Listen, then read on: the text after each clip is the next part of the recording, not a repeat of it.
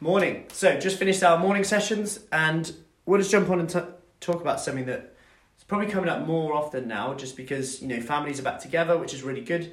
And that's to do with eating differently from other people in your house. And I'm going to be touching on this over the next few days with a longer podcast with Julie as well, talking about this and what we're kind of hearing and what we're kind of advising with this.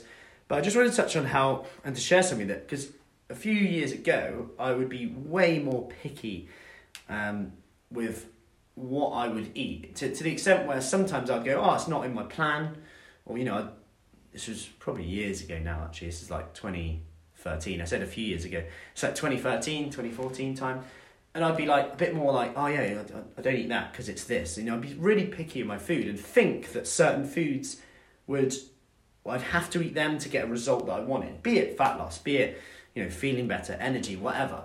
And that's true to an extent.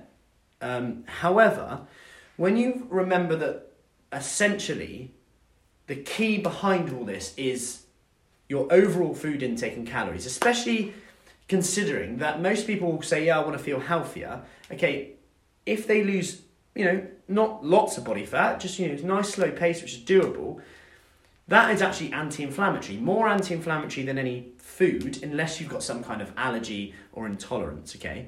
So losing body fat very slowly will actually be more anti-inflammatory than trying to find a food that is super, this superfood. It's often really expensive as well, often in powder, often processed, often shipped in from miles, ironically. But the reason I'm bringing this up is because, right now, obviously, families are back together, people have different needs. You might have one person might be a vegetarian, one person might not eat this, one person might just want, real basic food and what we call stodgy food that you might think is unhealthy because maybe you associate it with, having it earlier before or you've heard bad things about carbs, things like fish pie, chili con carne, curries, pasta, spag bowl. All these foods, camembert, we had camembert last night. All these meals in themselves are not fattening, okay? They're actually, when you actually look at them, they're filling, they're very balanced in terms of their protein, their carbs, their fats, so they'll probably give you what you need, but often it's our thoughts about the meal that's the issue. So for example, let's take a spag bowl. Hey Dawn, let's take a spag bowl. A spag bowl might be 500 odd calories. Hey Julie, 500 odd calories for a spag bowl. And it can be very easy to say, I'm not going to eat that because, I don't want to eat that. I don't want to eat too many calories. But then we eat quite little.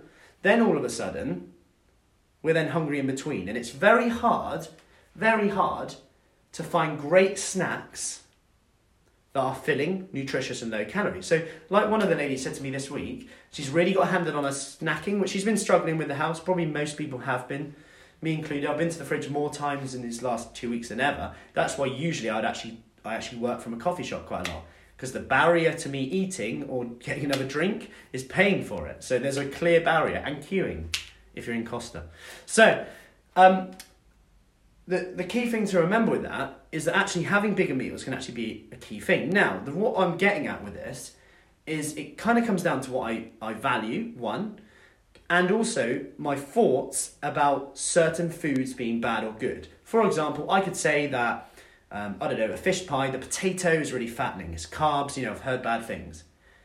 However, if I don't have that, let's say I save 100, 200 calories, then I might be hungry or feel like I deserve to have something an hour later. Then where I'm in the fridge looking for picky foods in wrappers, packets. And not always the case, but quite often these foods aren't very filling. You might end up eating more than that 100, 200 calories you'd had from potato.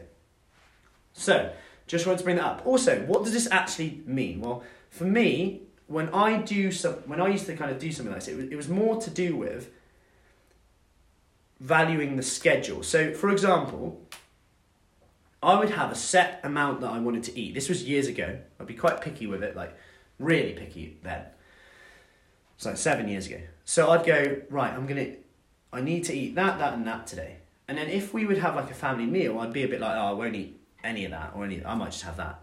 And it would almost be like an issue, a big deal out of nothing, until I actually realised that I can adapt to my other areas of my day and actually fit this around my plan. Not only is that healthier socially, but also psychologically as well. Like, people are able to adapt it within their diet. Yes, it might not be as optimal, but let's face it, if you can do 80% now, hey Julie, if you can do 80% of the things right along the way, and even if it slows you down, you're going to stick to it for longer and get better results than if you go 100% all in and do it like 1 day a week, right? So, just wanted to touch on that. But whilst I'm here, what I do want to say is, if I can show you how to do a squat if you're not really sure where to start and if you're doing it right, okay? So what I want you to do